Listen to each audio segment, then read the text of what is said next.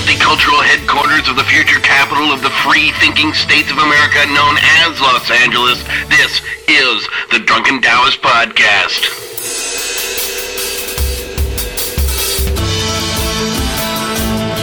Tonight, restoration ecologist Taylor Parker gives us the lowdown on his company's mission to restore wetlands, save endangered species, fight the slobber of the city, all while trying to get folks to actually give a shit. Plus, life, the universe, boxing lessons, and everything in between.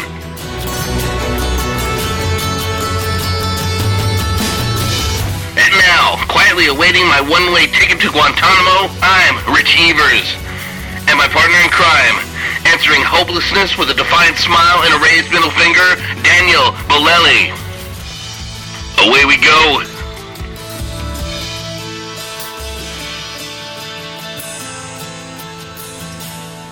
Holy smokes, episode 11, just like that.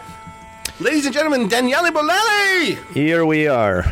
Just finished the conversation. Now, this has been on my mind for the last hour as we were talking. At some point, in completely random fashion, I mentioned a raccoon. And the damn raccoon has been on my mind for the last hour because the other night, right in front of my house, I see these two shadows moving. I look out, and I kid you not, they're like 12 feet tall for like 250 pounds. They are actually raccoons. And one stand up, look inside my house, right glued to the glass door of it all. It was a weird moment, man. Like strange. Yeah, I wasn't high. They weren't like two robbers named whatever, but no, they were actually raccoons. It was pretty cool. Well, that's what you get when they had a steady diet of garbage from McDonald's. The combination of all the hormones and all the preservatives, you get 17-foot tall raccoons. Yeah, either that's the one chance, the atomic waste consumed that makes them humongous, or the fact that they, once they left my door, I took a peek and I went into the garden and I went to this area where I left my weights and they just laid there on the bench press and started doing weights, and then they were shooting steroids after that. That'll do it too. That also may have something to do with it. It's funny. A lot of people, I guess, don't realize, but LA is so spread out, and it's all kind of communities. The critters are all still here. The deer are here. I never forget driving through the Hollywood Hills when this deer took like an 8-foot leap off a cliff in front of my car, like out of nowhere. My favorite story, though, is I work for a German group on occasion that does a lot of stuff, and they'll bring in these kids from all over the country to do basically like a youth hostel / internship program. And I think these kids were from Austria or something. And I was editing something, and I hear shrieks from the backyard. Aye! So I kind of run out and see what's going on. And they're like, I think it's a chupacabra! Because they had no idea what they were saying. I was like, there's no fucking chupacabra. What are you talking about? And it was an opossum. Right. But with those gnarly teeth and being from Austria, where I guess the opossum population isn't quite what it is here, man, they were freaked out. Because that thing was like... Yeah, they're freaking. And then the baby parade came behind them. I was like, y'all got to calm down. Yeah. You're going to live here. You're going to have to be able to take more than a damn possum, believe me. Yeah, man, it's a trip because LA, you think, urban and it is. And at the same time, where I live, there's quite often I hear the coyotes yelping, God. Like literally under my window where they've just slaughtered something. They're having a feast and all of that. So it's just... Now, speaking of coyotes, because you have a definite concern now, what's up with Conan? Is he still with us? No, Conan decided the damn dog, we found the owner, basically. So it's a happy story, reunited with his family, but I don't have now anymore a dog named Conan. That sucks. And so screw the owner. Who cares about the owner? Really, what about my feelings? What kind of owner just lets their dog loose like this? I know. They're obviously, I don't know. I guess he did the right thing. And since we're on a complete random tangent, let me go on one more, and then we have a regular introduction. We'll have to introduce somebody. Speaking of coyotes and raccoons, I just have this memory of being in Yosemite years and years ago. Night, there's nobody around, right? Everybody's either in their tent or in their cabin or whatever, and there's the moon is high, you can see everything, but there's no one human being who's moving in the valley at night. I'm walking around, and it's awesome, right? I have it all to myself. And I'm trailing this group of raccoons. There are actually quite a few. There are like 7 or 8 who are like trailing around looking for trash. They don't really mind me as long as I stay like 20, 30 feet away. I'm allowed to trail along and they are fine. And they are doing the funniest thing. They are like looking for food and then they fight each other a little and then a couple of raccoons start having sex in a corner and then so there's all this wild raccoon activity going on, and all of a sudden I see this one coyote who's like stalking them, right? And is like aiming for them. And you can clearly see the coyotes going like, dinner, dinner, dinner, it's my dinner. And he start coming up close, and the raccoons realize it. All of them just start going, they get really pissed. The coyote gets scared shitless. He's like, take off running like crazy, because he's like, yeah, I just wanted a bite. What the fuck? Why are you guys so mad? There's 7 like, of you guys. Yeah, but it was hilarious to see them. They got so mad and scared the hell out of the coyotes. I had a blast. My night with the raccoons was fun. In any case, on that note... Yeah, speaking of nature... Yeah. Yeah. Today we're going to have a very intense conversation in regard to environmental issues, in regard to life, the universe, how punching people in the face help you become a better environmentalist, and things like that. Taylor Parker here with us. Well, you guys are going to hear it. I'm not even going to go too long into it right now. Because it's a great conversation. It's Chris Ryan level, everybody. It's fascinating and fun. A lot of fun. A couple of things I want to mention. One, well, speaking of environmental things, a word to our sponsor, that's Essara. This one thing... Among the many, many, many reasons why I dig their stuff, beside the fact that they make awesome bags, beside the fact that, the Chinese hemp army we discussed last time, beside, many other reasons, there's the environmental factor of it. The fact that all their products are made of hemp. Hemp is one of the most sustainable, environmentally friendly crops out there. When you compare it to cotton, give me a break. Cotton is like more often than not grown in really nasty fashion that have a negative environmental impact. Not so with hemp, so that's yet one more reason why I dig their stuff. And if you guys are in the market for computer bags, backpacks, he just gave me shirts. They made some t-shirts that are really cool. Any of the above made of hemp, that's the way to go. If nothing else, you're saving the environment. But not in the United States, because hemp is illegal. Yeah, that's the hilarious thing. You can own these things because somebody else in another part of the world grows hemp and they make the product and you can import the product, but you can't cultivate it in the US. It's like... It'd be a shame if we could get some farmers some jobs. Yeah, I know. Totally demanded. Anyway, let's not go down that trail. Yeah. Woo. Oh, and in regard to that, Essara, if you guys order, I forgot last time, sorry about that. If you use in your order form, if you use the code, just my name, Daniele, which would be your stimulus for actually learning how to spell it, which is Daniel with an E at the end, all lowercase, you got a discount. So make sure you do that if you're ordering something from their site. And we'll put their site in the episode notes on our website, so feel free to link from there. Speaking of sponsors, also Sure Design t-shirts. As we mentioned before, he hooked us up with our shirts, with the Drunken Taoist t-shirts, and he also, his own stuff is just amazing. I really have been wearing a couple of shirts he sent me to the point where people downwind started saying, hey man, go take a shower, change the shirts, because come on, but I really like them so much I never wanted to get rid of them. My only fear is I'm hoping Gandhi's getting his cut, because I do like that design. There's one with Hendrix that's awesome too. Did you get the octopus? No, I got an Hendrix one. I got one with Ganesh, the Hindu god with the elephant head. I got a couple of those. But and that too, if you guys order some of the Sure Design t-shirts, use the code WARRIOR and you get 10% off. So that's another thing. Speaking of t-shirts, our own shirt, the Drunken Taoist. So we're done with pre-orders because now we got them. We shipped most of them. There are a few guys who I haven't gotten around yet, but they are probably coming by the time this episode release. They are either arriving in the mail or getting close. If you haven't received anything, I would say by mid-March, definitely shoot me an email, because by then they have all gone out. So if you haven't received it and you ordered it, email me and we'll check to see what's going on. If you are planning to order one now that the pre-orders are done, basically what you need to do is just shoot me an email, either through the contact form at the Drunken Taoist or just to me straight, BODHI1974 at yahoo.com.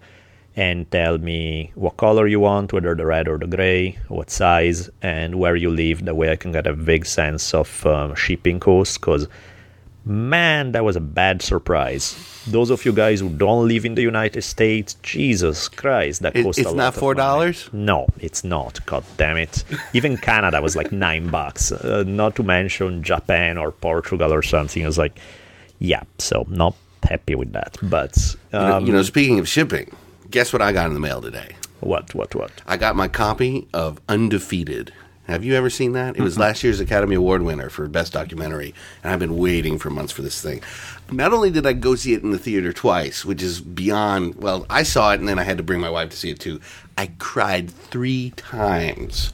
Now, that's ridiculous, and I was worried about that, but then I found out that P. Diddy also cried 3 times, so I didn't feel I had lost my masculinity. But I ordered it through Amazon, and now it arrived. That's beautiful. Did you use our link? Absolutely. You're the man. So you guys do the same. If you ordering anything on Amazon, please use our link, and we'll love you for it. And check out Undefeated. I don't want to give anything away. It's the dregs of Memphis high school football that finally get their moment, and the story of the coach that if we had a few more coaches like that, and this would be the most incredible place in the world to live. So that's a good speech, except that your PDD reference by now just degraded you to, we can't take anything you'll ever say seriously again. I didn't think anybody was in the first place. So.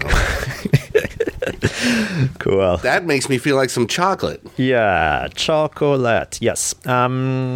We had the contest by now. When we're recording, we haven't picked the winner yet, but we will within the next few days. So by the time we record, anybody who entered, who sent us an email, will get an email back letting you know what's up.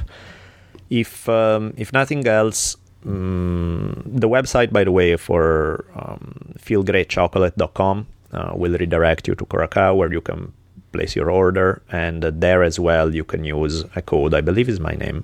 I'll try to find out and put it in the episode notes. I think is my name, that you can get a discount for any chocolate you order. And amount, not that chocolate needs any reasons for ordering, because it's damn chocolate. You need to get it because that's it. But beside the fact that it tastes freakishly good, that it's curiously healthy, and I mean, that's bizarre considering we're speaking of chocolate, but the way these guys do it, they are health freaks and chocolate fanatics, so that's a good combo.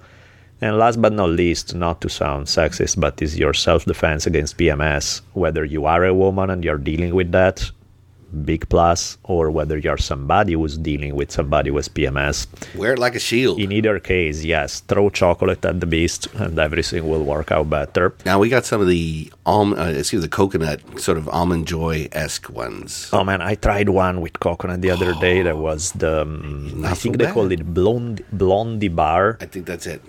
Jesus. Oh my God. I don't even like coconut that much, but when, I like, man, it was amazing. It was really. Because they also do the high end, like 87%. That's almost a little too much for me. Do you like that? Which one? When it's just like 87% coca, that it's like, wow. I need mine mixed down a little bit. Yeah, no, I dig. I shoot it straight in vein, so I need 125%. It's the beautiful part about the world. A little something for everybody. Right. What did we forget? Do we have donation? Yeah, I'm going to mention... Oh, yeah, might as well mention it now. So, donations... okay, sorry, guys. Let the botchering begin. Yeah. I think I can manage a Ryan Peterson, which, by the way, runs a blog called slowcarbchef.com. So, again, slowcarbchef.com. Check it out. Vincent Arrogancia, oh my God, this Cynthia as a curious last name is spelled Kacian, and she put it is spelled as in syndication, so it's like Cynthia Cation or something like that. And the evil woman wanted to call her daughter Forna, which would make first and last name Fornication, which would have been really evil, but luckily she had better thoughts and decided not to do that to her poor daughter. That's pretty rough. I grew up with a guy whose name was Peter Jeter. I mean, what could be crueler than that? That's messed up. I'm thinking, rhyme freaks, come on. Really wrong. Travis Marsot, Jay Pomerville, David Lloyd, Stephen Flora. I think I can manage some more without butchering them. Let's try. No, maybe not.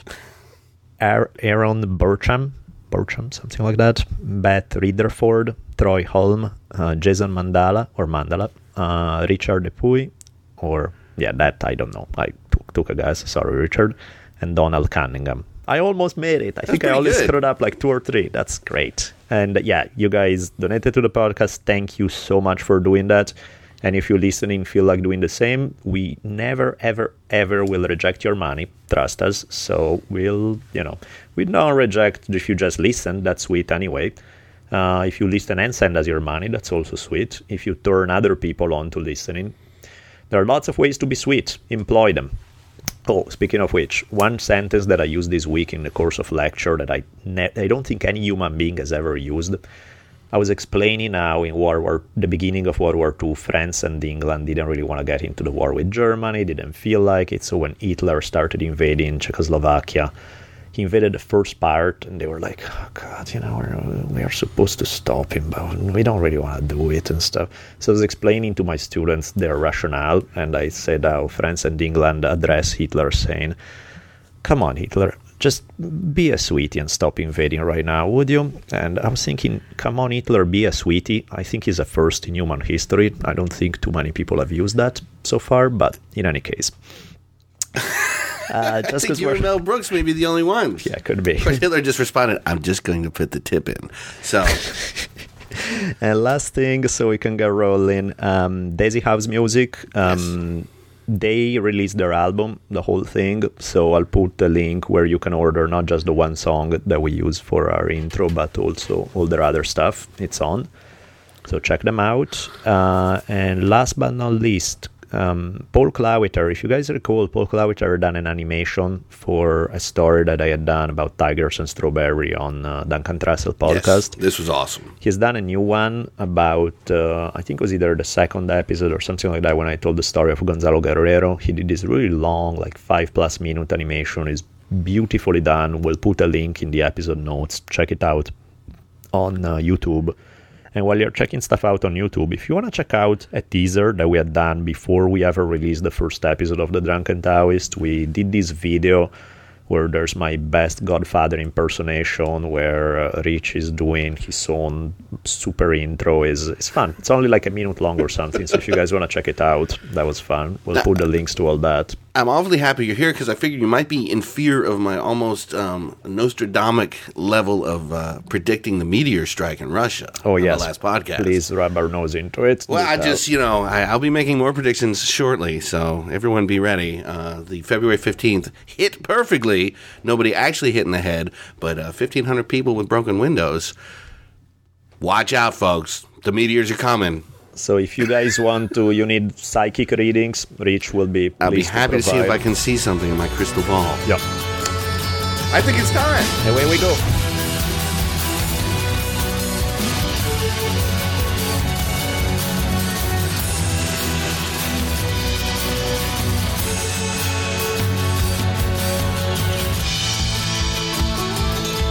Okay, guys, this time I have my math in order, so I didn't say math.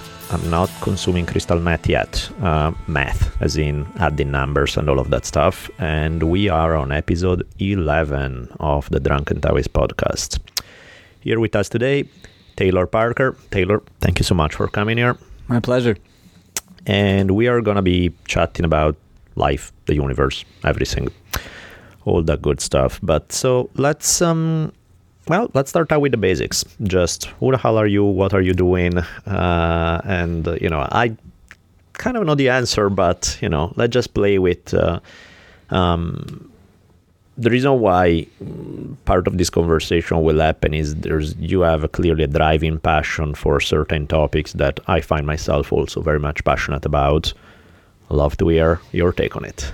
I'm a restoration ecologist. Mm-hmm. I have a restoration ecology company, mm-hmm. and our entire focus is to save wetlands, save endangered species, and teach our community, specifically local school children, about it.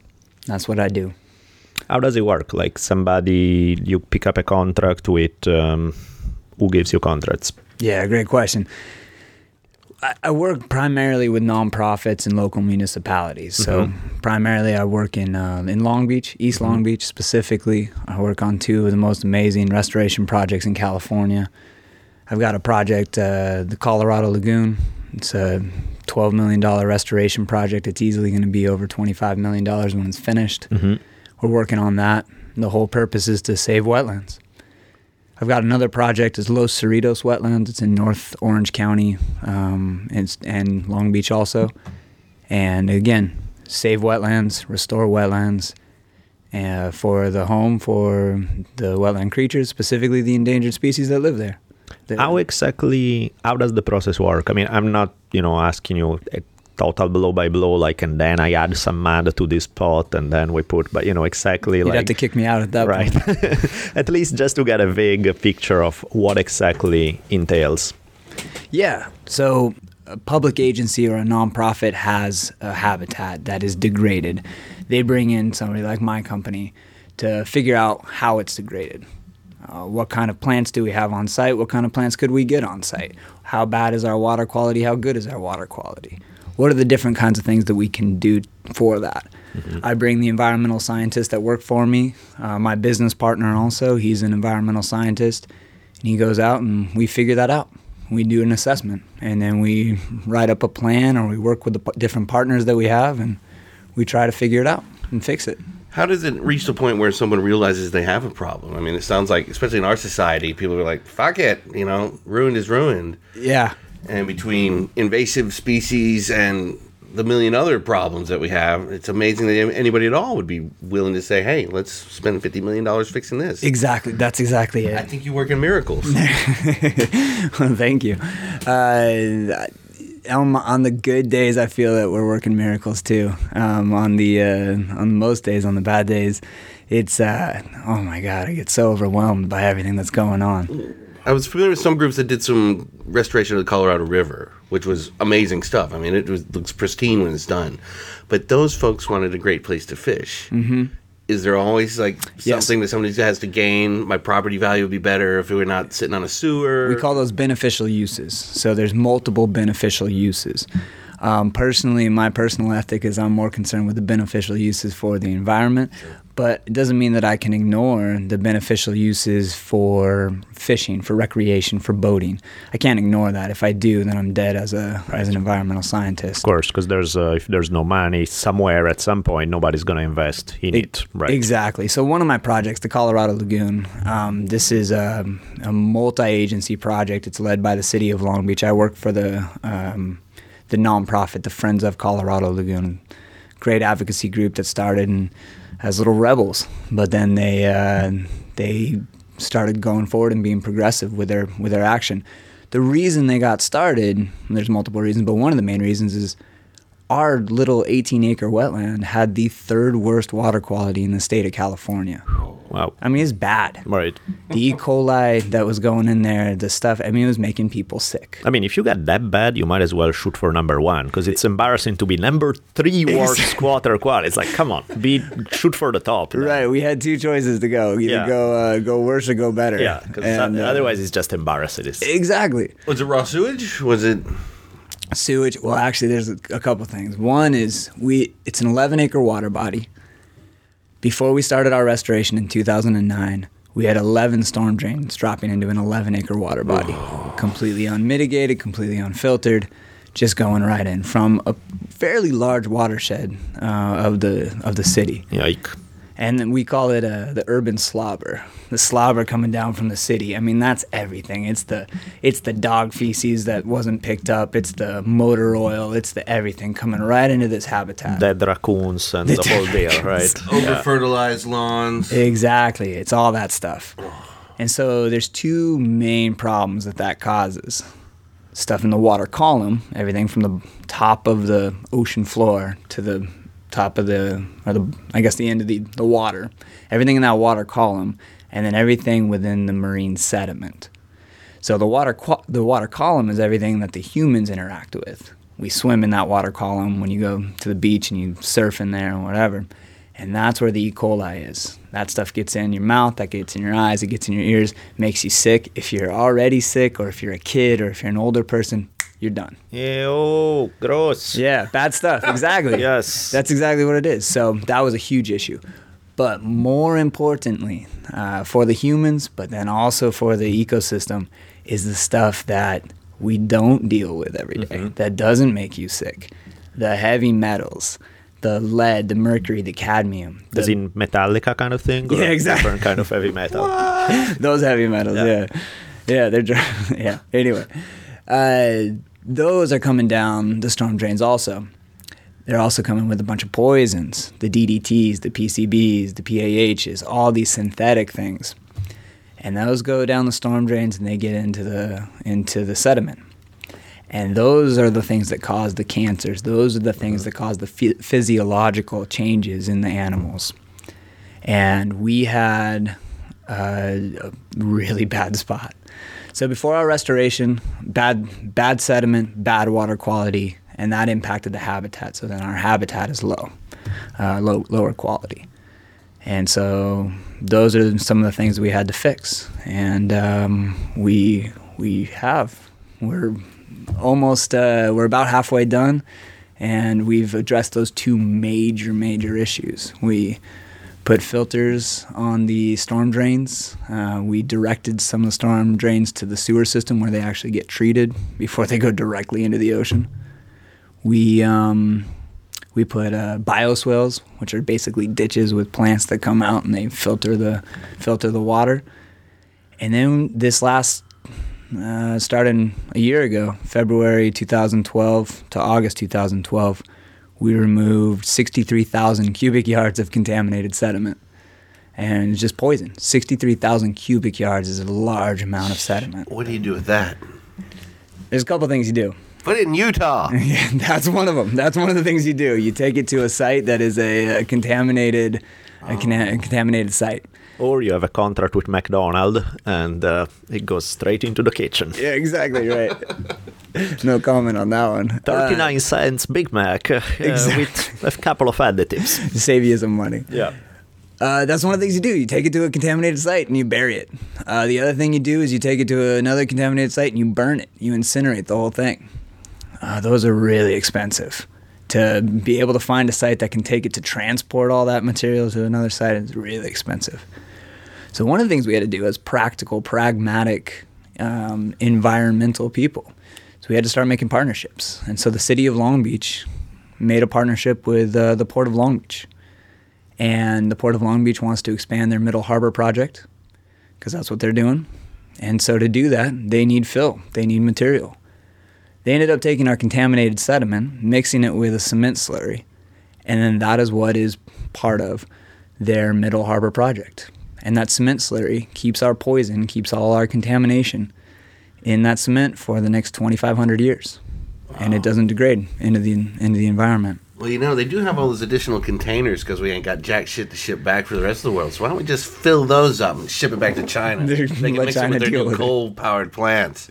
Yeah, exactly. Now, while you're talking about this, two things actually. Have you ever seen the studies where if you put sunflowers into the contaminated oil or contaminated earth, that they will remove a lot of the heavy metals? Now, the problem is then you have to destroy the contaminated sunflowers. Not necessarily. But yes. So you've seen that? Yeah, that's the idea behind the bioswales that we plant. Okay, that's what made me think of it. It's called phytoremediation. So you plant the plants in a certain area, and they then uptake it. It doesn't necessarily get rid of it, but it does move it. And so what it does is it moves it from a water body specifically. Right. So then it gets it out of there. So if the water is moving, it doesn't drop it into a larger water body and poison all the fish and poison all the animals. And that's where all these kill zones come from that you hear about. Gulf of Mexico has them. Do we have them on our coast at all yet? Or is it something that just hasn't reared its head yet? Yes and no. So there's the different kill zones where the ocean floor is just dead. That's one of the definitions of a kill zone. The other one is where the algal blooms, right. Those toxic algal blooms come out. So we've definitely experienced the algal blooms, and you'll see that on a hot July or August day. You'll see those algal blooms out off the coast. But the kill zones, I think they're just now starting to see those. I'm not a marine biologist, so I don't know exactly, but they're starting to pop up. Yeah. It's incredible. It's incredible science. It's an incredible study. Well, at least you know you got a steady gig from now till 3037. Job security, right? Yeah. I mean, the destruction is it's embarrassing. It is. It is embarrassing. It's embarrassing as humans, the things that we've done. It's understandable. Well, we're basically just evolved bacteria. Yeah. But we still behave just like bacteria. We consume till it's gone, shit everywhere, and just leave a dried husk of worthlessness. Because on a historical perspective, we haven't had to think otherwise. Oh, yeah. Who would ever think you could empty the ocean? Right, Nobody exactly. thought. Now, have you ever seen these dredges? Oh, yeah. And they throw 70% of what they dredge up dead back into the water. Yep. But you've destroyed something that will not be replaced for 1,000 years. Yeah. And just don't even think about it so somebody can have a fucking McBite, fish McBite. Yeah, that's exactly it. And we haven't had to worry about it. And we're worried now. And so you can look at it in two different ways. One is, I think, the traditional environmentalist way. And I think which is why environmentalists get a really bad rap, is because the traditional way to look at it is doom and gloom and, oh, it's so horrible, the world is going to shit and all that. So, sorry, just to interrupt you there, you think that the bad rap that environmentalists get is primarily due to the sort of catastrophic, apocalyptic description where people just get bummed out and they feel like, shut up already, I don't want to hear it. Is that, you feel, the main thing? Or I think that, and the fact that environmentalists, to group us all together, right. They are passionate, very passionate right. individuals, and that passion can be expressed in a lot of different ways. And so there, you get the literal tree huggers that attach themselves to a tree and allow the cops to put mace in their eyes. And that passion comes across to a lot of people as just this whack job, this nut job is out there, and so I'm not going to take him seriously because he's just crazy. So I think both of those. It's you talk about global climate change. Most people, they just shut down. They're like, what can I do? That's a horrible thing. It's too big. I can't impact it. I don't want to hear it. Don't tell me about that.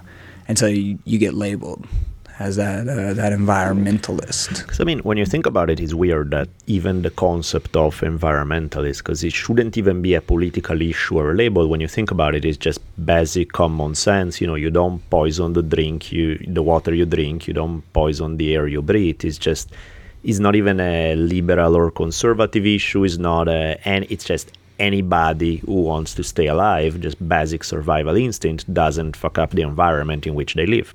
Plain and simple. That's it. Why is it not so plain and simple? Because, I mean, when you look at it, the reality of it is so damn straightforward and self-evident that there shouldn't even be a discussion. It should be like, well, of course, that's what you need to do to make sure you don't screw up the very conditions that make your life possible. Near-thinking primates. Right. Well, that's what we are. And I think that's the reason is we are conditioned over millions of years, over hundreds of thousands of years as a civilization to take care of the things that are around us, to be the best primates that we can be for our tribe, for our families, for our children. And we're really good at that. We are tremendous at that. We are better than any other species on the planet at that. And that's what we know how to do. We have it in our genes. We have it in every single cell in our bodies.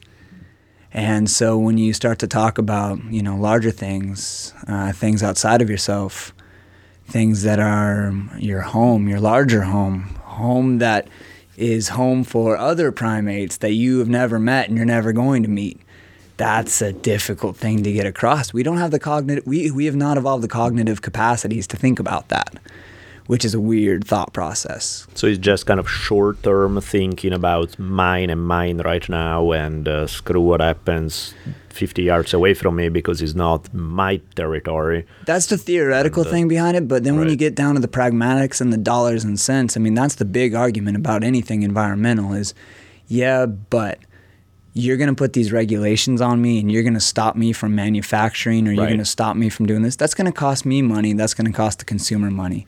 And that's the big argument. And I love and I hate that argument. Right. It's a great argument. It's a great argument because you get that tax and you see it. But then I hate that argument. I listened to Mary Nichols speak last week. She is the head of the Air Resource Board in California, one of the most powerful women that I've ever heard speak. And she expressed it so perfectly. She said, California is the 9th largest economy in the world and has been sustainably growing for decades, without question, just going forward, and we're just strong. Right. We also have precedent-setting environmental regulations, and we have since 1976 in the Coastal Act, when the Coastal Act was passed. And other countries, other governments come to us, and they say, how do we engage with the environment? How do we set up environmental regulations? And she said, there's no distinction. There's no difference. Right. They're one and the same. We can allow our economy to grow. We can allow our environmental regulations to grow, and they're not different. And so she says, the reason we're growing is because we are bringing the best and the brightest to California. We have some of the industry leaders here in California. We have Silicon Valley. We have all the recreational companies, Quicksilver, Hurley, all of those in Orange County. We have the video game industry in Marina Del Rey. Right. You're bringing the most creative people, and they want to be around life. They want to be around bio. They want to, breathe clean air and be in that water and go surfing. And there's not a difference. You can grow both.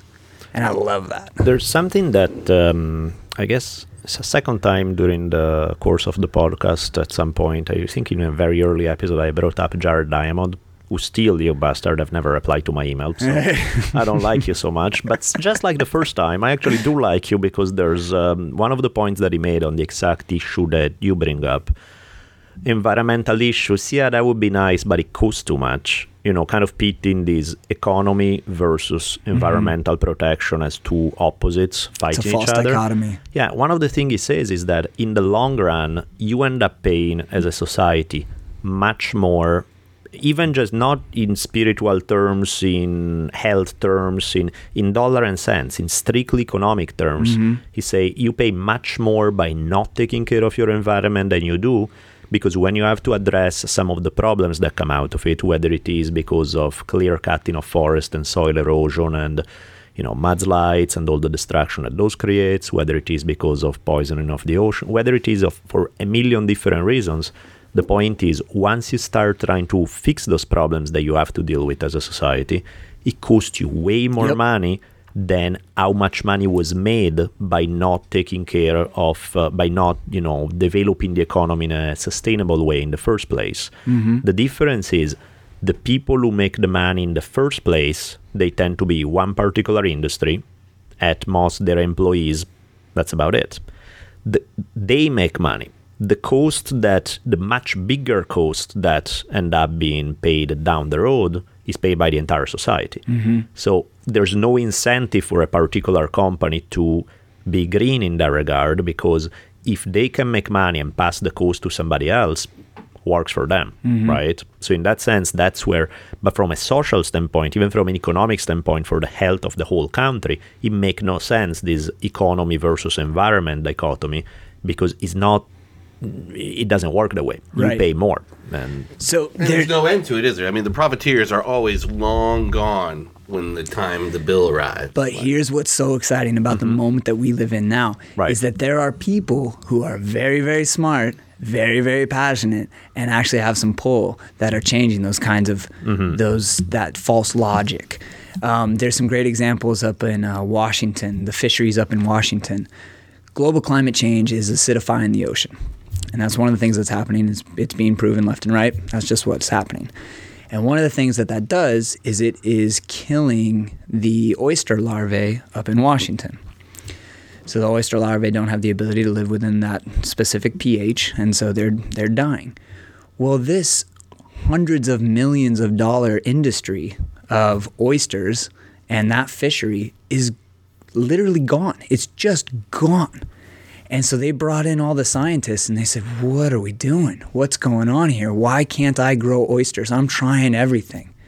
And so the scientists went in, they figured out that it's the acidification of the ocean water that they're pulling in. The acidification is higher, I think, in the morning.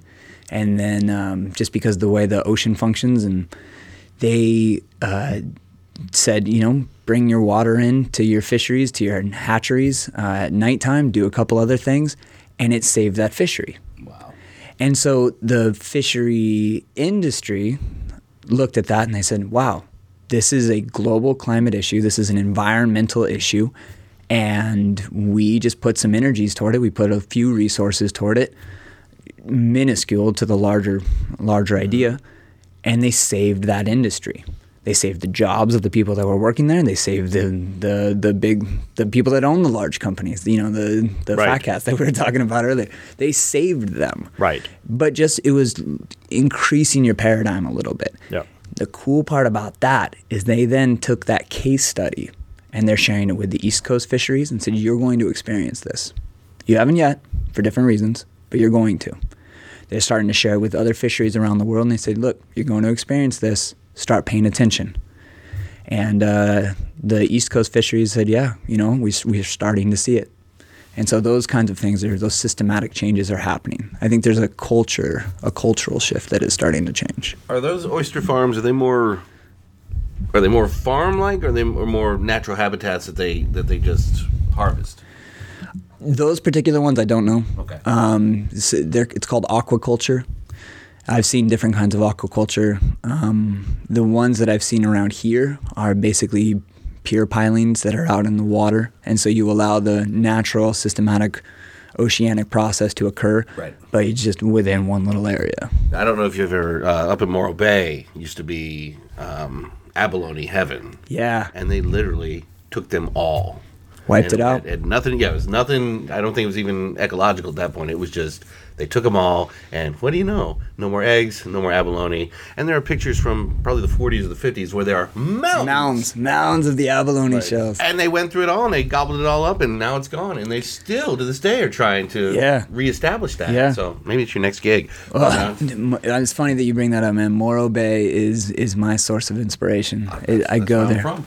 No kidding. Cambria is where I love it, man. I get up there every year to go camping. Yep. And speaking of your source of inspiration, how did you get here? How do you go and say, I'm going to become, it's like... He was skateboarding with Mike V one afternoon. Right. No, definitely wasn't doing that. It's kind of a weird, circuitous route. Mm-hmm. I originally went to school to be a lawyer. And not an environmental lawyer. I originally went to school to be a lawyer and Give FBI. me my money, motherfuckers. Yeah, exactly. Right. And I was in criminal justice at Cal State Long Beach, and I was studying that, and I was just listening to the stuff the teachers were pumping into my heads, and I couldn't relate, I couldn't understand it, I couldn't believe what they were saying, and I couldn't do it. And so I started university September 11th, 2001. That's funny, man. That was the very first semester I was teaching at Cal State Long Beach. Oh, no kidding. Yep. Not in criminal justice, I hope. No, I'm just kidding. And that, by the way, my theory for why things change for you while you were at Cal State Long Beach is basically you were downwind and you caught one of my brain waves. Indirectly brainwashing you. That's why you ended up here. Where I was going was I was going to give you full credit, actually. That's always the right thing to do. Doesn't matter what we're talking about, what the point is, that's always... I like it. I'm glad you're on the same wavelength. All right, good. All right, I'll remember that. But yeah, so I was in those classes. I couldn't understand it. I didn't get it. And September 11th happens, and I'm just... it's shocking as a new university student.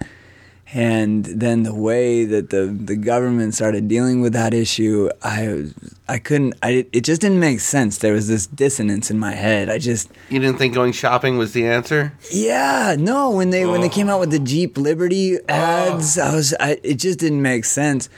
And then when they started, we're going to go to war. Well, I mean, that didn't make sense to me. I was like, well, why are we going to go to war? And it just, I don't know. So I started wanting to protest the war. And I didn't know how. Why do you hate America? Yeah, why do you hate America? Well, I wanted to protest the war, and I didn't know how.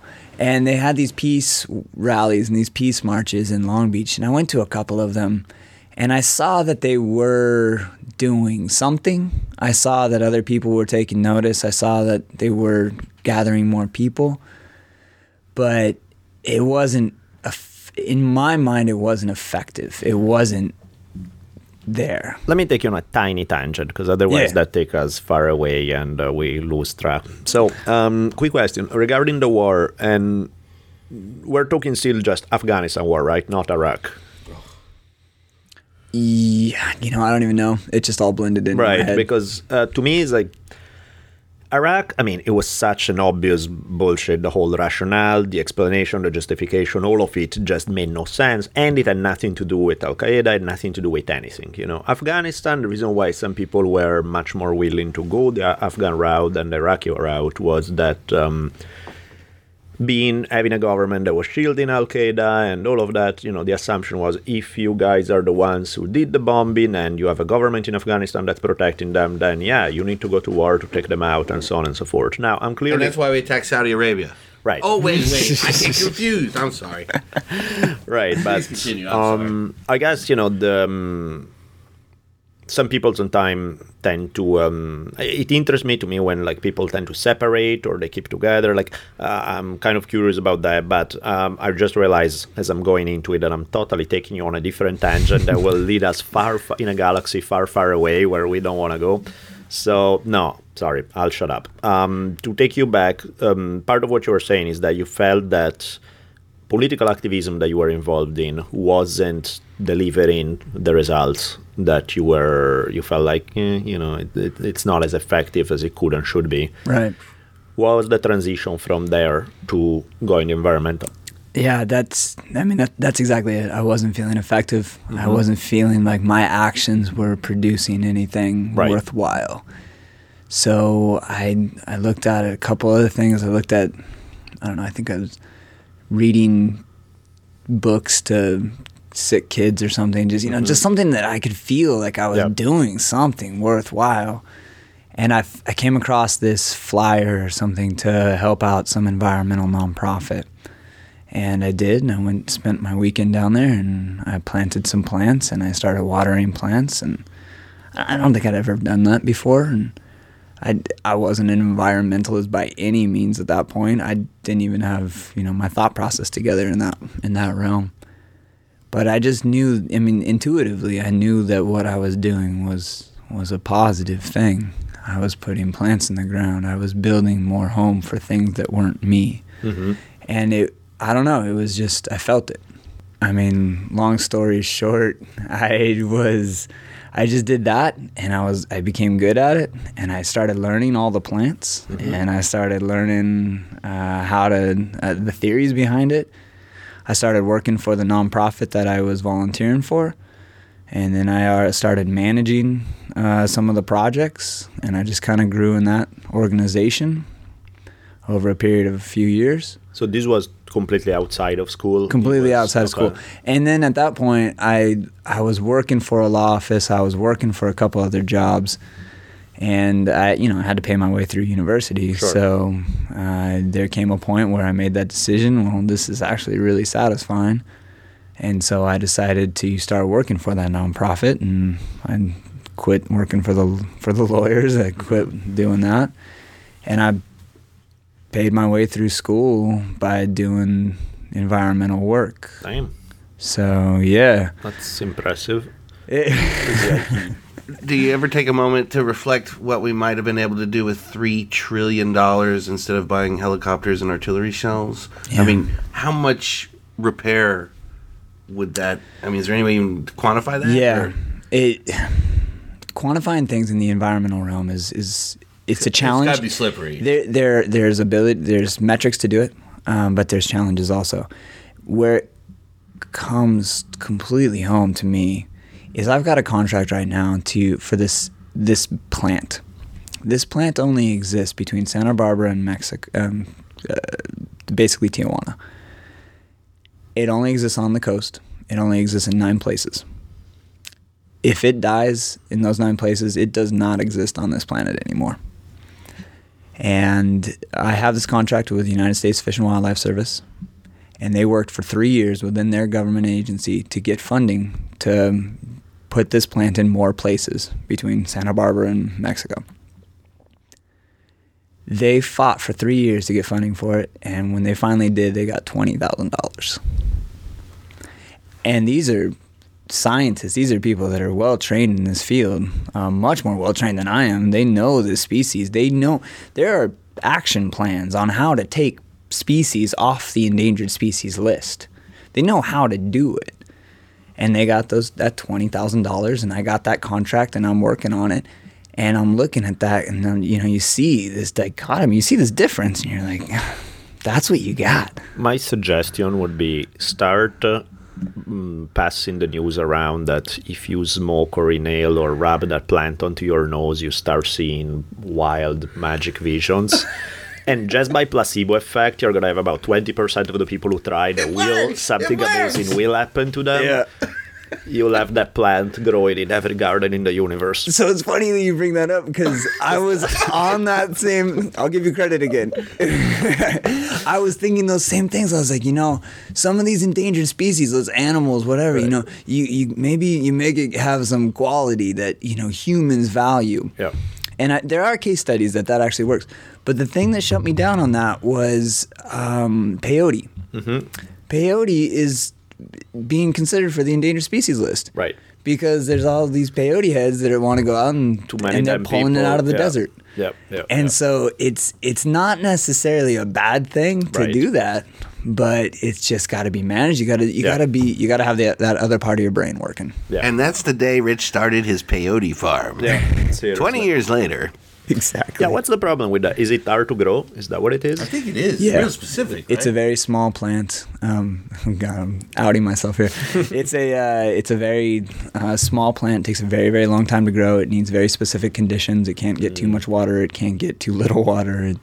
And it just grows in a very specific area. So putting it in your garden somewhere, good luck growing that. Because you can. You definitely can. Right. You just need to know what you're doing. Right.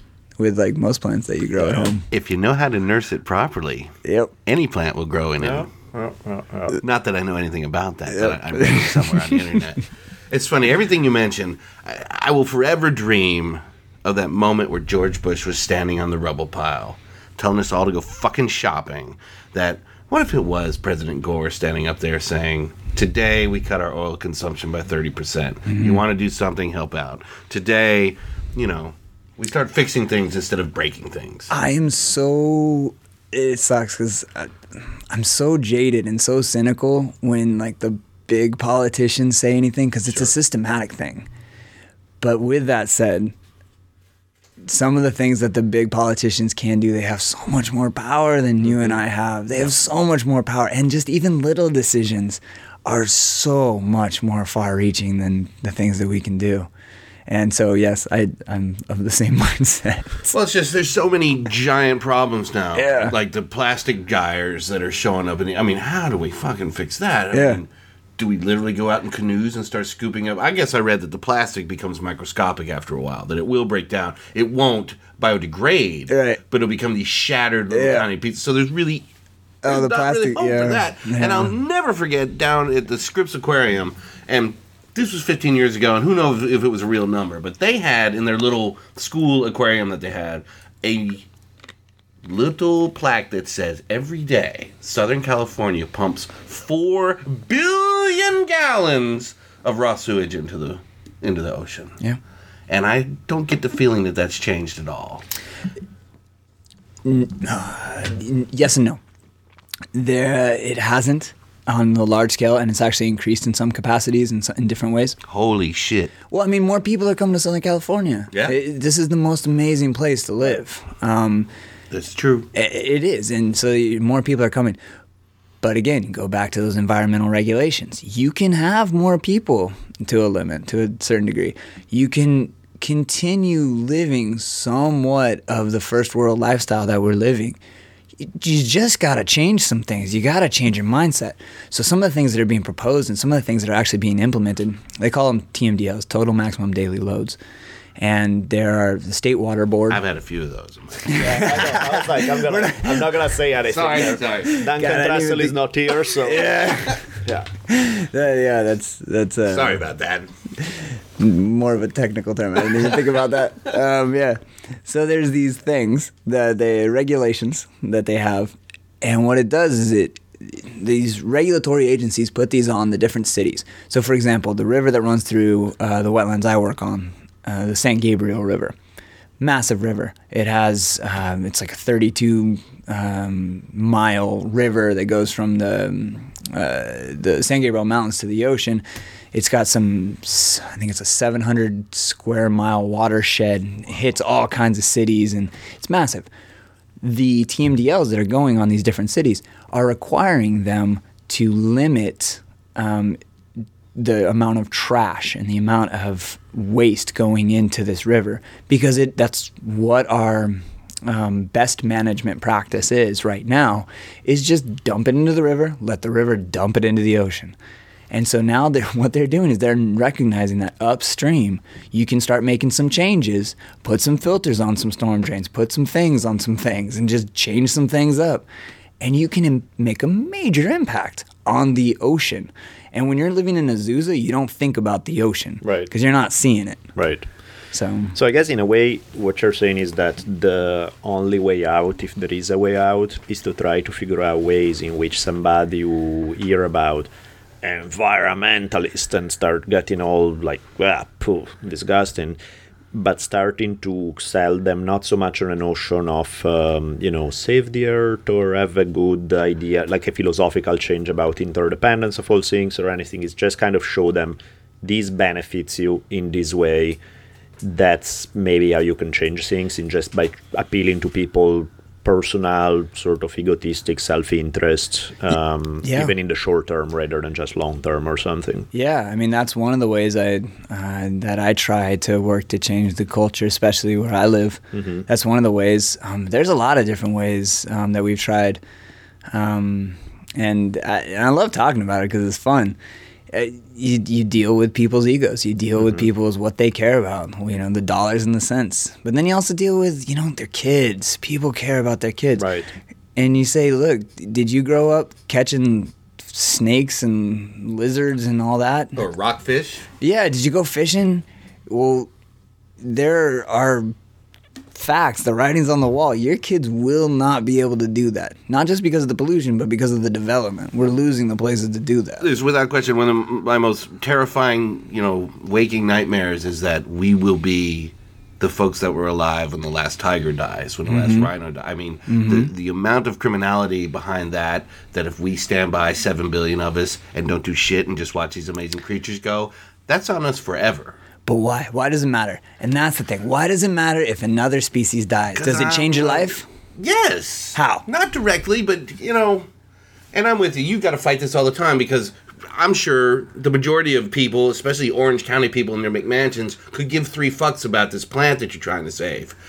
But to me, it takes the whole gang, and I don't think people realize that the interconnectedness of the biosphere is incredibly tight. Yeah. And pieces are falling off all the time, and we don't know which piece will be the one that makes it all collapse. Yeah. But if we just keep recklessly just letting shit die, and who gives a shit, and I need a McBurger, so let's knock down another 10,000 acres of rainforest this week, it's going to get us. Yeah. So, and maybe I am a fool. Maybe that is just foolishness, because, the Bible do say that the earth is here for the man to reap its good. Yeah. Interconnectedness, biodiversity, making fun of Mac.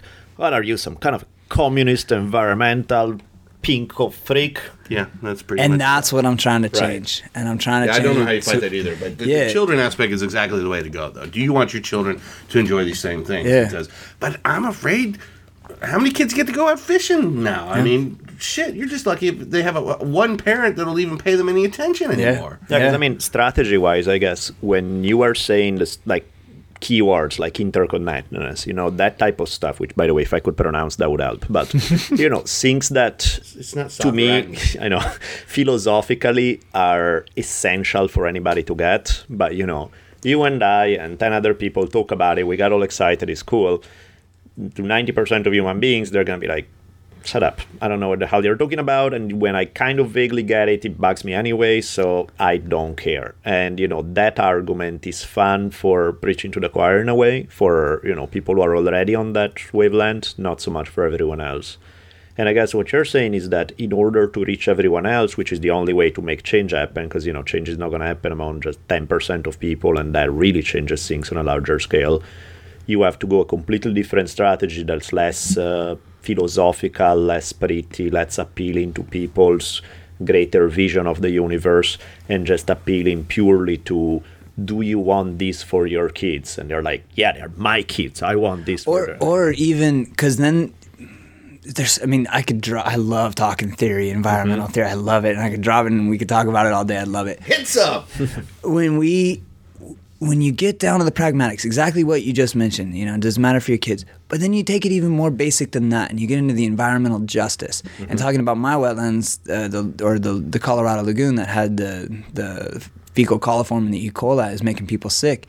You take that and you increase that on the scale for the Indias and the Mexicos of the world, and or aspects of Mexicos of the world, and some of these other places where they're bearing the burden of it, and so they are getting impacted the most. So it's environmental issues. A lot of people say, or one of the arguments is that it's a first world problem. Deal with the endangered species. I'm trying to put food on my plate and keep that shelter over my head. Sure. Right. When you're dealing with those become way more important. But when you can't drink the water that's coming, not even in your faucet, but in the river or the well that you're pulling out, when you can't breathe the air, those are.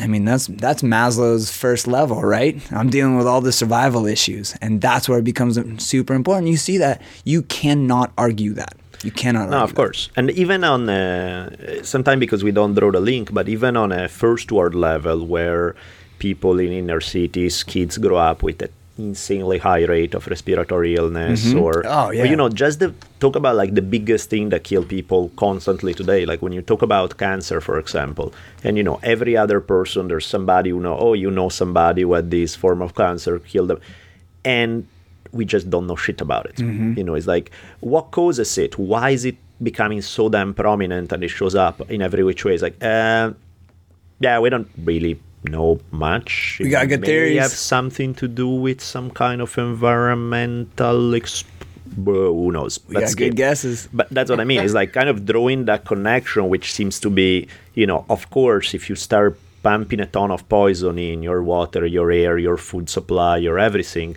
the odds are that maybe something bad shows up health-wise. And, look at that. There are some negative strands health-wise that we can't explain. Connection? Maybe.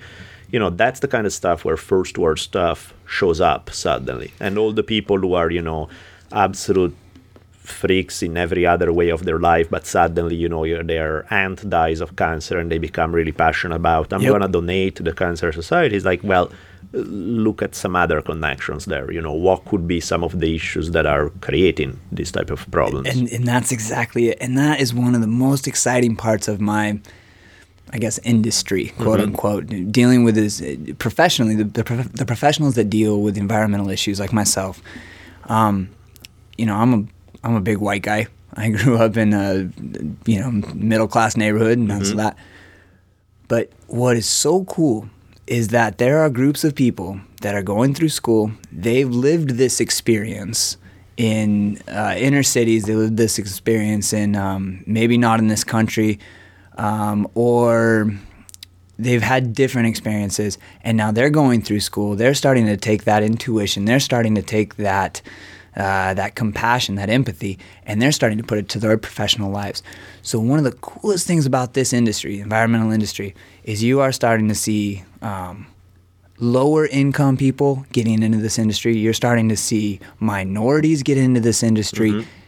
The strongest leaders in the environmental movement are women.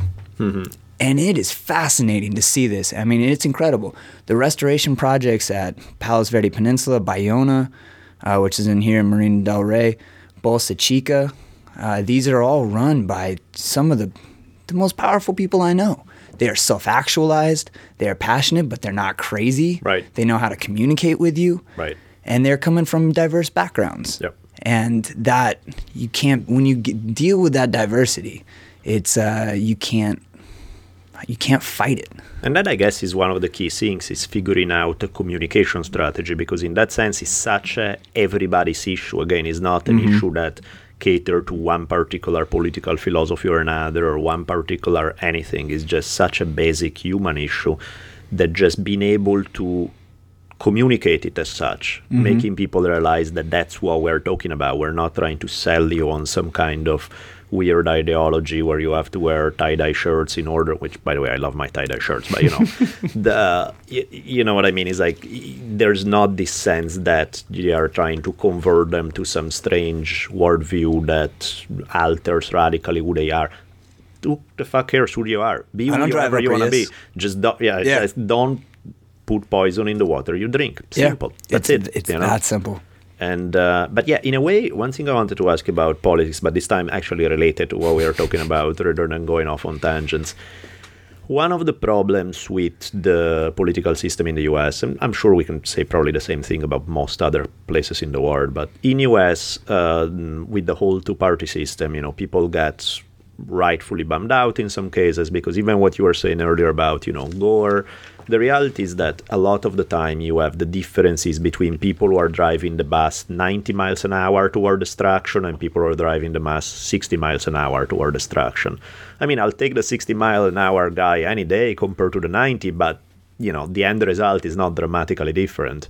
And I mean, that's one of the things that pissed me off about Gore in 2000 is that, of course, once you see what Bush Jr. was and did, is like, Jesus Christ, anything was better than that. But, Gore was a guy who had made a ton of compromises on the very environmental issues that he was supposedly championing. He picked, who the fuck picked Joe Lieberman as his vice presidential candidate? I mean, you deserve to lose right there, you know what I mean? And so I remember back at the time, I was like, fuck these guys, they are just as bad, give me Nader or something. Then, of course, you get stuck with 8-year-old George Bush, and you're like, okay, let me rethink that about that, But in any case, point being, one of the things that you hear from a lot of segments is people who are bummed out with Republicans, bummed out with Democrats. And so one of the things you start hearing growing more and more is more of a libertarian take on politics. And on some level, there is something very appealing about that. I mean, when you think about all the insanely stupid laws in which we have the government regulating morality, whether it comes to war on drugs, whether it comes to, a million other issues, libertarian politics do seem extremely appealing on a very self-evident level. One of the possible downfalls of the whole libertarian thing is when this is applied not purely to issues of personal morality, but when it's applied to the common good, specifically environmental issues. Once the libertarian thing of taking away any government role in regulation and anything else, not that the government is doing an amazingly good job at that, far from it, but it's like the solution is having none whatsoever, no regulation whatsoever, and let the industries do what they want. Yeah, good luck with that. I mean, we've seen the laissez-faire thing. Yeah, exactly. And that's where, my concern with, because on some level, I very much sympathize with certain libertarian ideas when it comes to personal issues. When it comes to common good issues, I feel a little considerably sketchier about it. I was wondering kind of what's your take on that? I feel that we've reached a point where we don't have the ability to have that. We're so interconnected. And, go back to that term. Yeah. We are dependent upon China. Right. For a lot of our goods. That's how we are. We are dependent upon Mexico. We're dependent upon all these other countries. We are dependent upon the people that we don't even know exist, and that we don't know are going to exist. Right. And so we don't have the ability to actually have that thought to where we can't be responsible for things outside of ourselves. So that's where my head is at, and that kind of comes from Robert Wright, Non-Zero. It's a fantastic book. he based his entire book, and he sums, he analyzes human civilization and human evolutionary history, and he does it in the best possible way. He uses game theory, and he shows that if you have a zero-sum game, there's a winner and a loser, and you put those together, you get zero. You don't go anywhere. Yeah. But when you have a non-zero-sum game, you both win or you both lose. And so he has some great examples in the book, but he goes forward and he says, everything that we do as humans, humanity is described as a non-zero-sum game. If it wasn't, we wouldn't be existing where we are today. Nope. And so he says that we don't have the ability not to think about other people. And that's where we are on the planet. And it's not just other people, it extends to other species, it extends to other homes. So I guess that's my roundabout way of saying, it's beyond our cognitive abilities to think that we can just think about ourselves. No, and I mean, philosophically, you're absolutely right. And the point then becomes just figuring out the communication strategy so that people see the benefit to them rather than just appealing to their good heart. Because otherwise, you hear lots of crickets lots of the time when you do that. So instead, trying to, appeal to people's self-interest, and I completely agree with you there.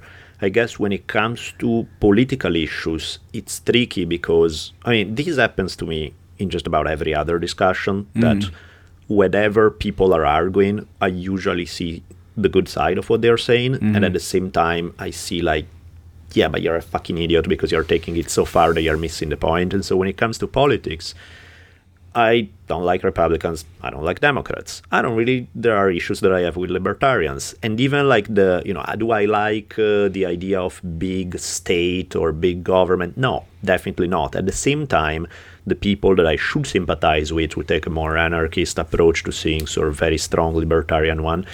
To me, they are also missing the point. Because precisely because I don't like government, at the same time, I do see some occasions in which you fucking need it. You know what I mean? Yeah. Which doesn't, and people, typical dualistic mentality is, if you do think that you need it here, that means you're a pro-big government bastard and you just want the cult of the state and you're a slave. It's like, no, you stupid motherfucker. It's balance between things, and you need to figure out where the balance is. Yeah.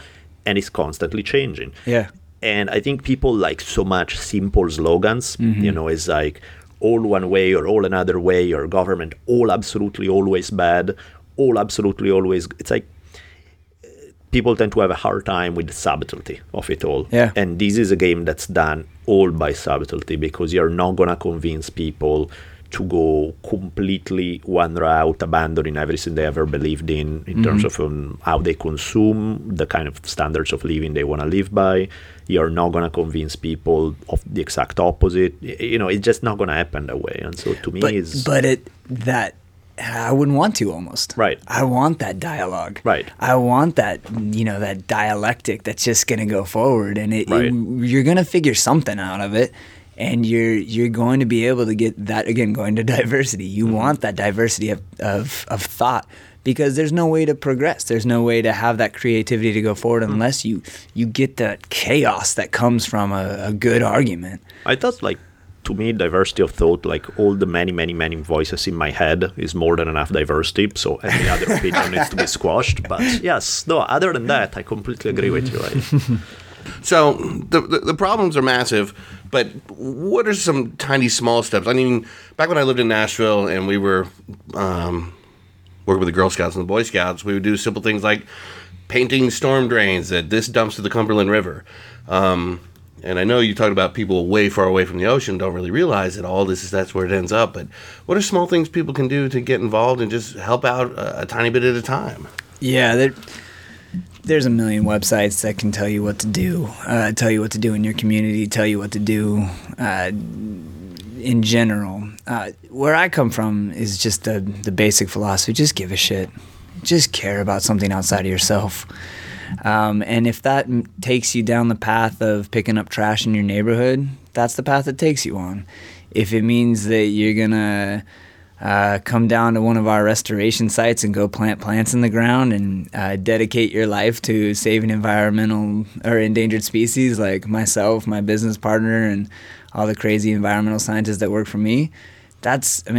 We've changed our lives for that reason. So just give a shit. Is that available? Could people volunteer to come out and help and maybe get a taste of it? Because I can imagine once you start down this path, it's something that just infects you. Yeah, it does. So one of the ways that I built my company is I don't take jobs. I haven't yet, and I don't want to. You never know where the world takes you, but I won't take a job by a developer. I don't work in that realm. What I do is I build projects. I build programs. And so our company, all the people that work for me, these incredibly empowered people, we build programs so that our restoration sites end up successful, not because we hired some group of people to come and put plants in the ground, because we hired a bunch of scientists to tell us, okay, here's what you got now, and then they leave. We build programs so that the community comes out and does this work. We made commitments to our stakeholders, and we said, no, you know what? I'm not going to have some consulting group come in and put plants in. I'm going to make sure every single one of the thousands of plants that go into my restoration site are done by a Cub Scout. They're done by a Boy Scout. They're done by a community group, a church group. I don't care. Somebody from the neighborhood. I want them out there working, because then they're going to get that experience that I got. Who knows where that takes them? Maybe they forget about it after they leave. Maybe they don't.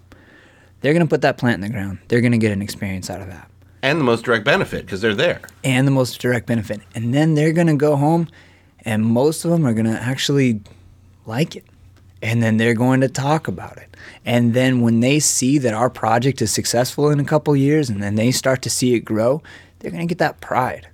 And they're going to have that ownership. That's the only way that I see our projects are going to be sustainable, is if our community does it.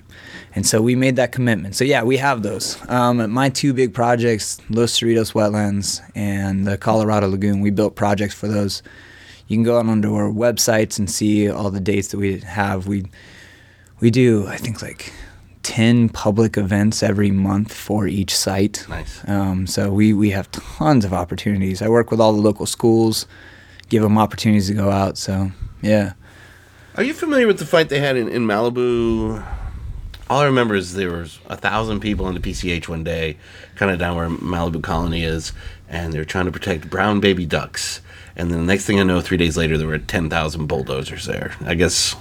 Malibu Lagoon. Yes. Yeah, Malibu Lagoon. What was that? Same thing I'm doing. Is it? Same thing I'm doing. It's a restoration. It's a restoration of a wetland habitat. We kind of talked about it.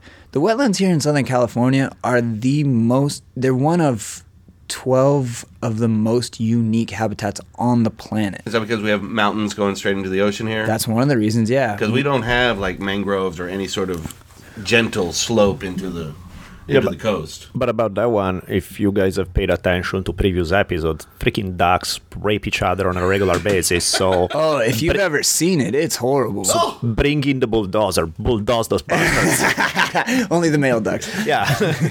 No, if you've... I was more concerned with his new plant friend. Yeah, there you go. I'm sorry. No, but don't ever watch ducks have sex. It's horrible. It'll make you cry. But yeah, that's what that project is. It's wetlands restoration, and it's to build habitat for animals and plants. And that's what that project was for. There's some controversy behind that because there's different people that, and actually the controversy is between the sides, the good sides. They're the good teams on both sides. They want the restoration, but in different ways. And I hate that. I hate the infighting. I hate the environmentalists eating their young. I hate the lack of ability to adapt. That's what drives me crazy about this industry, quote unquote. But that's one of the issues with Malibu Lagoon is that it's a wetland restoration. And yeah, that's what was going on. Same thing I'm doing. I'm building wetlands, and we're saving not just for the ducks, but for everyone. Fuck the ducks. But it just makes sense why I could never figure out what the angle was, because it's like they both seem to want Then when the bulldozer showed up, I felt like Donald Trump had won. Yep. You know, by the way, that after he said the whole thing about now seeing ducks have sex, right now the number of Google searches for duck porn has just spiked tremendously among our listeners. This is getting a little weird, but duck penises? I'm missing out. Oh my goodness! Yeah, Google that. I just bought the URL. So Duck penises. That's. Oh man. Yeah, I'm speechless. There you go, man. It's this Duncan moment brought to you by Monsanto. Oh, speaking of which, sorry, totally on a tangent, but a million thanks to somebody who just bought through my Amazon link some of the most bizarre sex toys I've ever seen. Again, I don't get to see names of who buys what, but I get to see what is being bought, and somebody got some really bizarre. Did they get them for you? No, sadly Okay. not. Well, actually not so sadly, not my thing, but it was, I think, that was interesting. In any case. The Daffy Duck Cock dildo. Yeah, that was just one step away from that, but it's fascinating stuff. Oh but man, yeah. to take you away on a different direction, where we met the first time originally was inside a boxing gym. Yeah. So, the typical thing that all environmentalists do in their free time is punch people in the face, right? There you go. So, explain a little bit. Fighting, connection with who you are. How does that play? Oh man, yeah, I don't know. I have loved boxing since I was a kid. My dad loved boxing. We grew up in a Latino neighborhood, and we watched was we watched the Lakers, and then we watched soccer and boxing. And I remember all the women in the kitchen patting the tortillas and making the carne asada, and all the guys in the living room watching Hector Macho Camacho come out with all this frilly stuff. And I've loved it ever since I was a kid. And last year the DG Pine Avenue gym opened up in Long Beach, and they had a special, and I was like, you know what? I'm going to try it out.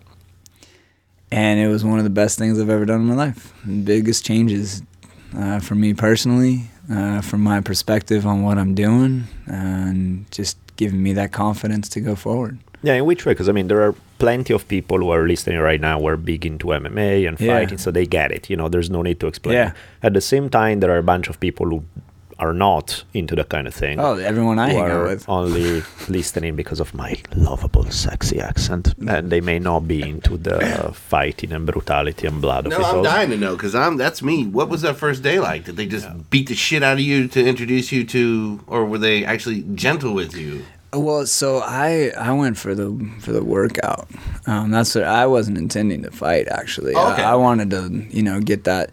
Well, because just knowing boxing, knowing the sport, I know that the some of the best athletes in the world are fighters, and so I wanted to get in shape. Because I was working myself to death. We've got big projects. I was stressing out. It sounds great to work with kids and to work with endangered species and get to work outside, and it is great, but it's huge. And so I was stressing myself out, and I had no extracurricular life at all. I was all work, and I'm still in that way a lot. But I just went out, and I wanted to work out. And then they asked me, you want to get in the ring? And I was like, I kind of do.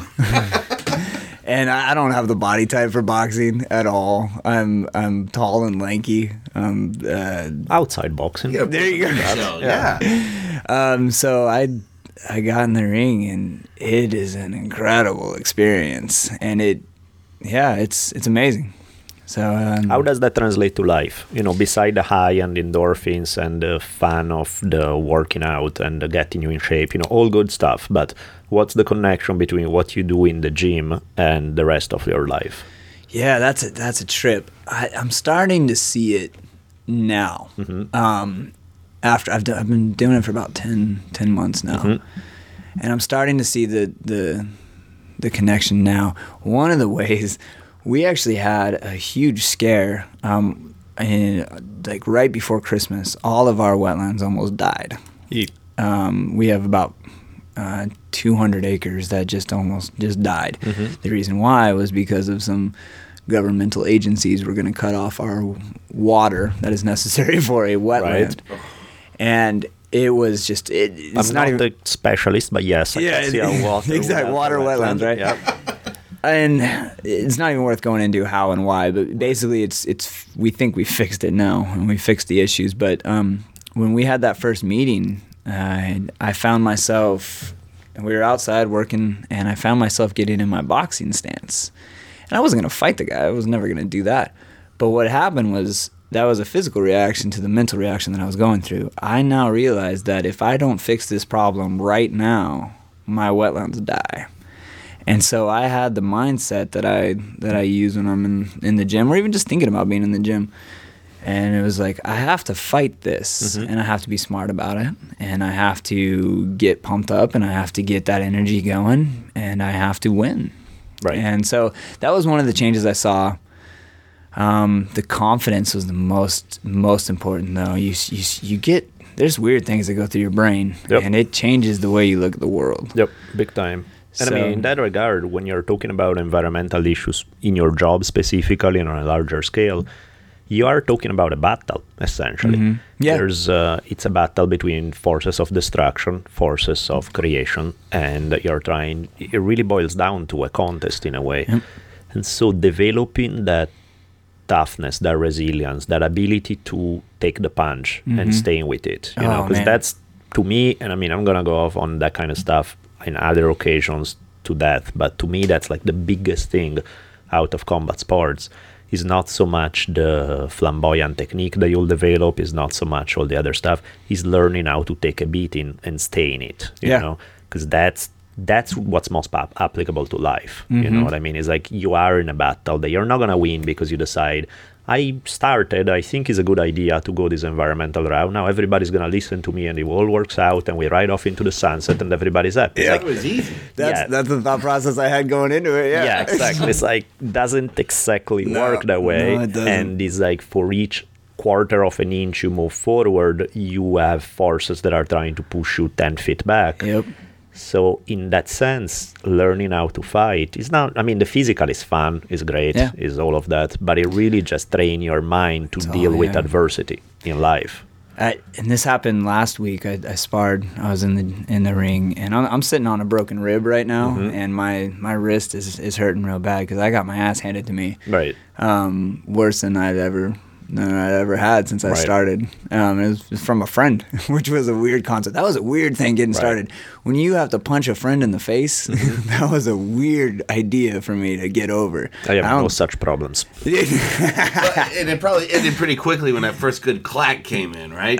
Did that flip the switch, or? No, I still have a really hard time with it. It's one of the harder things that I have with fighting is actually in the fight that I was in last week, I got off a really good punch, and it was probably one of my best punches. And instead of having that killer instinct come out, I went, "Oh, are you all right?" And that's not what you need in boxing. But yeah, he kicked my ass. Oh man, and I never have experienced this before in my life. And I've done some crazy shit. I would stop, on boats or just crazy stuff. I've never experienced this before. I was so overwhelmed because he was so much better than me. I didn't know what to do. Yep. And that flight or fight thing kicked in. I don't know what it was. I knew I had to punch him, and I knew I had to block, and I know I couldn't do it.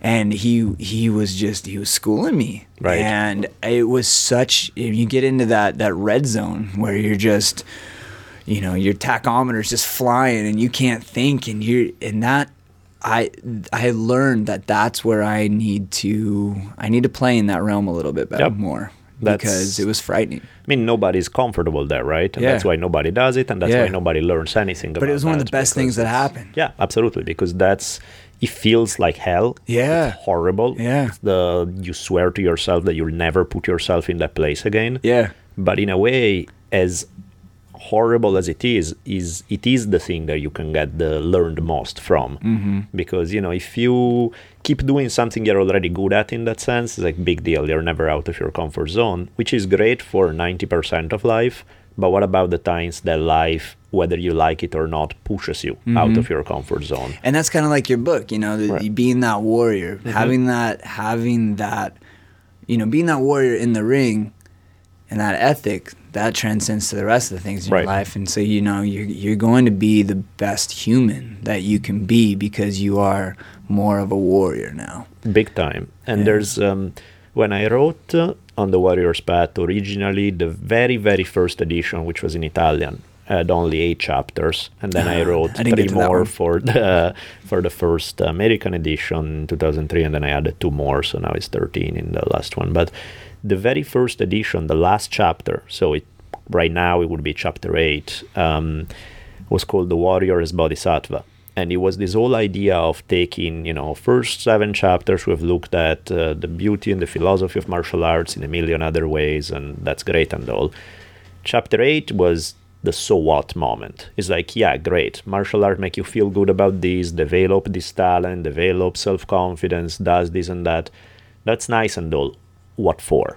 What is the point of it all? And in that sense is where I was tying fighting to what you're talking right now, which is about thinking on a bigger scale. And, all the battles you do in the ring are mere preparation for the bigger things, the real deep issues, the stuff that for which people are living and dying today, stuff like environmental issues, stuff like affecting the quality of life on Earth, reducing pain and suffering for as many human beings as you can, bringing as much joy and insight to as many human beings as you can. Being an amazing human. I mean, entropy is the state of the universe. Equilibrium, death. I mean, when you look at the universe, it's darkness.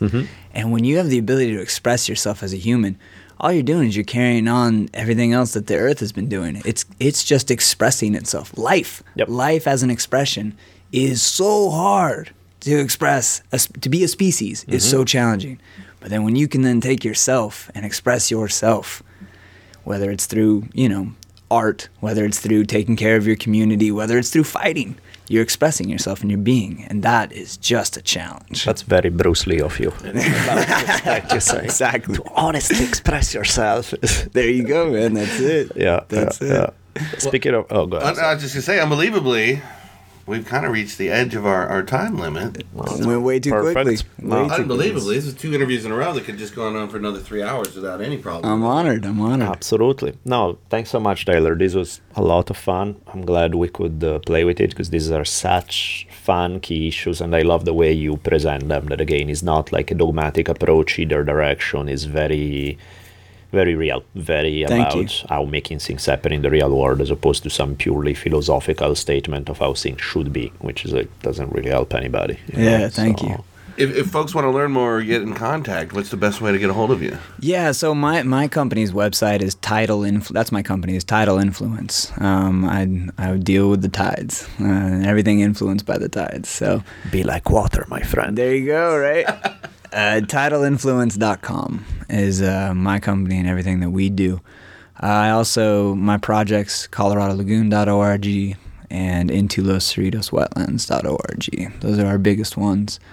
But yeah, and I'll have links to all the sites on my website too. Yeah, and if you didn't catch them, we're gonna put the websites in the episode notes. So cool. if you Thank check you. on the webpage for the Drunken Taoist, you'll see for episode 11, we'll make sure to include this site so you have a direct link. Terrific.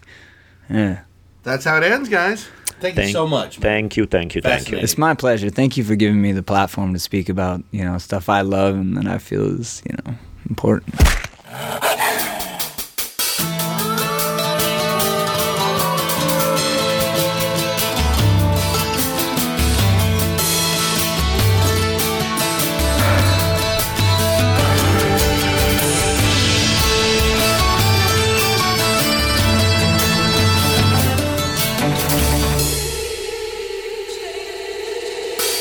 And so ends another awesome episode of the Drunken Taoist Podcast.